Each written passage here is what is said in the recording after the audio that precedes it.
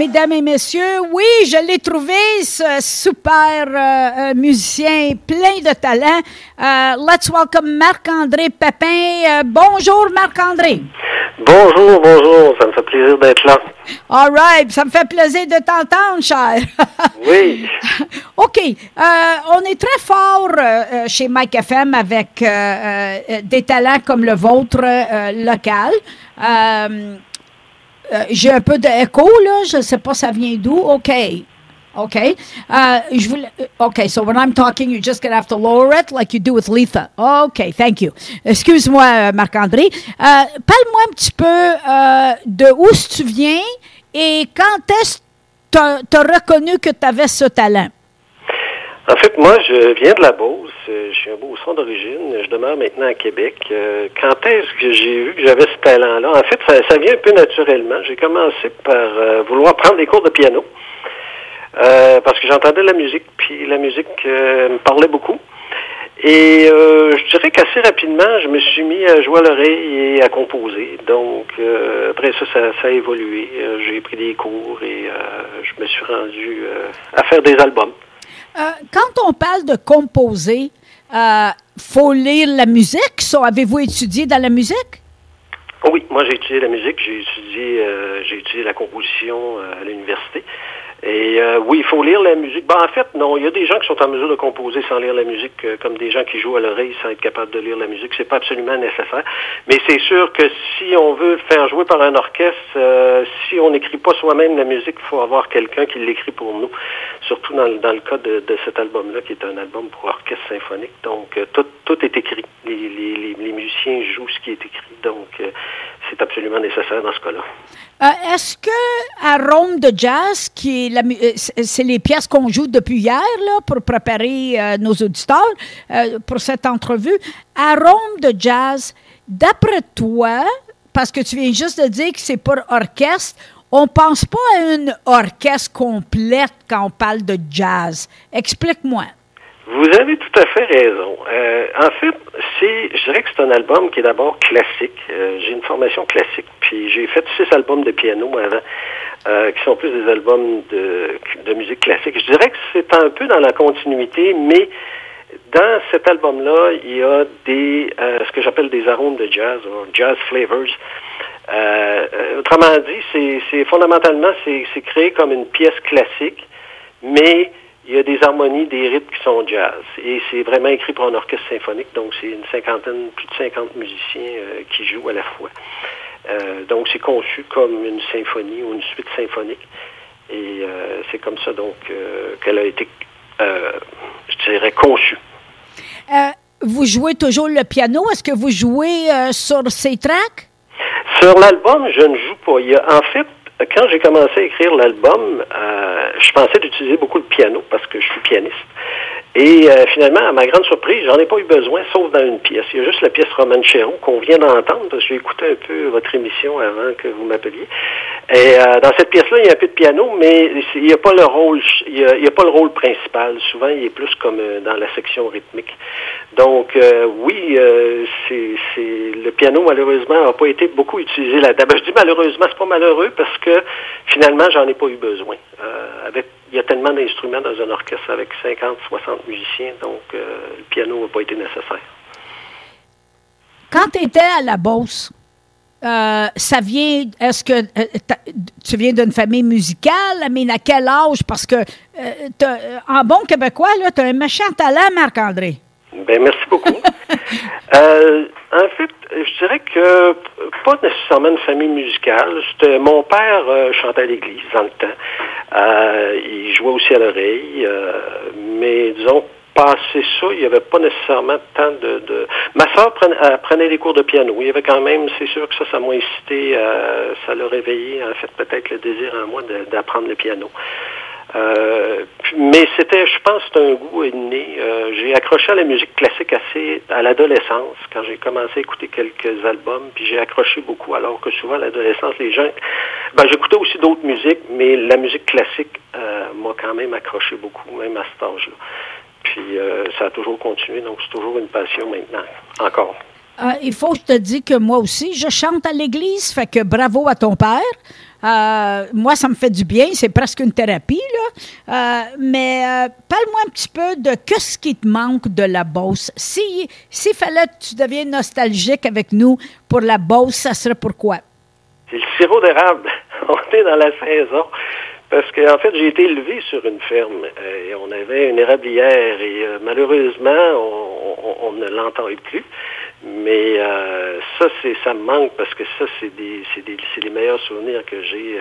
Le printemps, quand il fait beau, on est à la cabane à sucre avec les odeurs, l'odeur aussi du bois qui brûle, parce que dans le temps aussi, on faisait on chauffait au bois les cabanes à sucre. Donc, c'est vraiment le sirop d'érable, l'eau d'érable, c'est aller dans une érablière le printemps. OK, tu me donnes le goût, pas à peu près, là. OK. Êtes-vous, je ne sais pas, avez-vous des enfants? Est-ce que les enfants vous suivent dans la musique? J'ai deux enfants, oui, qui sont rendus adultes maintenant, mais ils ont fait de la musique, mais ils ne font pas carrière en musique. C'était plus comme un passe-temps, mais ils ont fait du piano quand même assez longtemps. Parce que moi, je jouais tout le temps, même quand ils allaient se coucher le soir, j'arrêtais pas de jouer. Donc, ils ont été élevés dans la musique. Ce qui fait qu'à un moment donné, ils ont voulu apprendre le piano. Ils ont appris le piano, les deux. Ma fille aussi a fait beaucoup de danse, de ballet. Mais ils font autre chose maintenant. Voyez, j'ai fait du ballet toute ma vie. Bon, ben c'est très beau. C'est très beau. D'ailleurs, j'ai terminé la composition d'un ballet. Peut-être qu'un jour, vous pourrez voir ça aussi. Ben, mais t'es devenu une vedette de Mike FM, là, cher. Bon, ben merci beaucoup. Ben non. Qui vous a influencé, M. Pepin? Ben, c'est beaucoup la musique classique, mais aussi côté jazz, hein, des gens comme Michel Legrand. Astor Piazzolla, donc ça a été des grandes influences, mais aussi tous les compositeurs classiques. Puis je dirais aussi même la musique populaire, parce que veux pas aujourd'hui, même si la musique classique, j'écoute beaucoup de musique classique à la base, c'est ma nourriture principale. Il reste qu'on entend de la musique partout, puis je pense qu'en tant que compositeur, on se laisse imprégner par ça, ou même si on voulait pas, ça nous imprègne, puis ça se retrouve d'une certaine façon dans ce qu'on produit après. J'ai eu un ami qui a été assommé, puis j'avoue là, que moi aussi, ça me impressionné. Quand j'ai découvert qu'il y a beaucoup de Québécois de souche, comme vous, qui touchent la musique classique puis le jazz. Y a-t-il une raison? Pouvez-vous m'expliquer pourquoi ça nous assomme? On s'en entend pas, je ne sais pas pourquoi. Vous voulez dire quoi que ça vous assomme? Ça vous surprend? Oui! OK. Je ne sais pas. Écoutez, surtout qu'on n'entend pas tant que ça habituellement dans les radios, là. Mais en même temps, c'est très disponible, la musique. Pour quelqu'un qui est un peu curieux, puis comme moi, j'ai découvert le jazz, bon, tard quand même, je dirais à la vingtaine. Parce que, bon, on en entend parler, puis à un moment donné, on décide d'essayer d'en écouter. Au début, des fois, on n'accroche pas tout de suite, parce que des fois, il faut s'habituer un peu à des genres musicaux. Mais après un certain temps, ben j'ai commencé à apprécier beaucoup le jazz, puis je me suis mis à en écouter beaucoup. Souvent, des fois, il faut faire un peu un effort au début pour les nouveaux genres de musique, des fois qu'on connaît pas ou qu'on n'a pas eu l'occasion d'entendre souvent. Ben moi, je suis très fière. Je vais vous dire, j'ai eu l'opportunité, comme avec vous aujourd'hui, de parler avec the violinist du Quatuor Molinari. Et le nom, c'était like Olga, un nom austrien, un Austrian name très difficile. Puis j'ai appris dans l'entrevue que c'est une petite fille de Trois-Rivières. Ah, OK.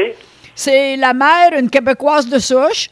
C'est le père who was Austrian, puis les deux l'ont encouragée dans la musique. And she's like an amazing violinist dans ce quatuor Molinari. Puis là, je fais la découverte d'un Marc-Andre Pepin de la Beauce. Puis ça me touche, Monsieur Pepin. I get emotional. Bon, ben, écoutez, ça me touche moi aussi que vous soyez touché. Mais le quatuor Molinari, effectivement, je le connais. C'est un excellent quatuor à cordes. Donc, oui, ben c'est ça. La musique a fait des victimes partout, si on peut s'exprimer de cette façon-là. Ben non, mais c'est pour ça que mon ami a été surpris. Elle dit, tu sais, on s'attend toujours que, ils viennent d'une grande ville ou, ils ont passé 20 ans à New York ou à Chicago, à Londres ou, ben non, de les plus beaux coins du Québec. Mm-hmm. Ah oui, ah oui. Le talent, il y en a beaucoup en musique. Beaucoup de gens qui ont énormément de talent, des excellents compositeurs un peu partout. Des fois, on les entend pas parce que c'est pas toujours facile d'avoir de la diffusion, mais il y a énormément de talent partout. Ben vous voyez, ici chez Mike FM, puis il faut que je vous dise, c'est grâce à nos commanditaires qui font des partenariats avec nous qui nous le permet. Et grâce aussi, je pourrais dire, à les propriétaires de notre groupe média, peut-être parce qu'ils aiment le classique puis le jazz. Sûrement, ça aide un peu. Et on est une licence commerciale, mais indépendante. Des fois, il faut que tu suis le gros bloc de les gros, là. Mais on est très, très fiers as a standalone independent media group parce que ça nous permet justement de trouver des talents comme vous et partager ça avec notre auditoire. Dites-moi, qu'est-ce que vous avez dans vos plans pour le futur? Ben, comme je disais tantôt, j'ai un ballet qui est composé. Présentement, je vais essayer de voir si c'est possible de le faire jouer quelque part. Et j'ai encore beaucoup de compositions qui sont dans mes tiroirs que je vais ressortir. Là, c'est soit pour orchestre, parce que j'aime beaucoup composer pour orchestre. Disons, l'album m'a permis de découvrir aussi que c'était merveilleux d'écrire pour un orchestre. C'est pour ça que tantôt je disais que j'ai pas beaucoup utilisé le piano, mais un orchestre c'est encore beaucoup plus de possibilités que le piano. Donc je m'attends de continuer à faire beaucoup aussi de nouvelles pièces pour l'orchestre, pour des orchestres. Excusez ma naïveté là, avec la question que je vais poser. Je suis assez âgée maintenant que ça me gêne pas de poser des questions un peu en tout cas. Quand vous dites créé pour un orchestre, does the arranger, est-ce que la personne comme vous prend chaque instrument puis écrit littéralement les notes que cet instrument va jouer? Oui. Wow. C'est ça. C'est quelque chose qu'on développe à la longue, qu'on développe aussi en écoutant de la musique pour orchestre, en lisant des partitions. Puis, à un moment donné, on se sent capable de faire ça. Mais oui, tout est écrit. Est-ce qu'il y a un instrument qui demande plus de discipline from the arranger que d'autres? Chaque instrument a ses particularités. Il y en a que, par exemple, faut faire attention, par exemple, à l'étendue du registre, autrement dit, de quelle note à quelle note l'instrument peut jouer. Des fois, ils peuvent pas toujours faire non plus toutes les nuances dans tout leur registre. Donc, il y a beaucoup de subtilités. Tout ça, c'est documenté. Je veux dire, on n'a pas nécessairement tout ça dans notre tête, là, mais il y a des livres d'orchestration et d'instrumentation qui nous permettent de se guider à travers ça, là. Et M. Pepin, si il y avait un groupe de jazz ou un jazz great, passé ou présent, qui vous demanderait « Join me with your piano », ça serait qui? Dave Brubeck Quartet. Get out, dude! I even know Dave Brubeck! Surtout pour son Take 5. Wow, oui. Take 5, ça a été très connu. Oui. Moi, j'ai aimé le jazz, puis qu'est-ce qui m'a séduit was the saxophones. Yeah. Wow. Oui.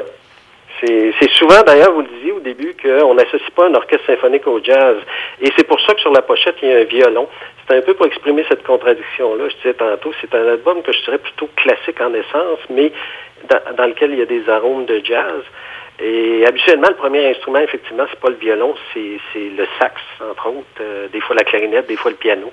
C'est plus des instruments qu'on associe au jazz.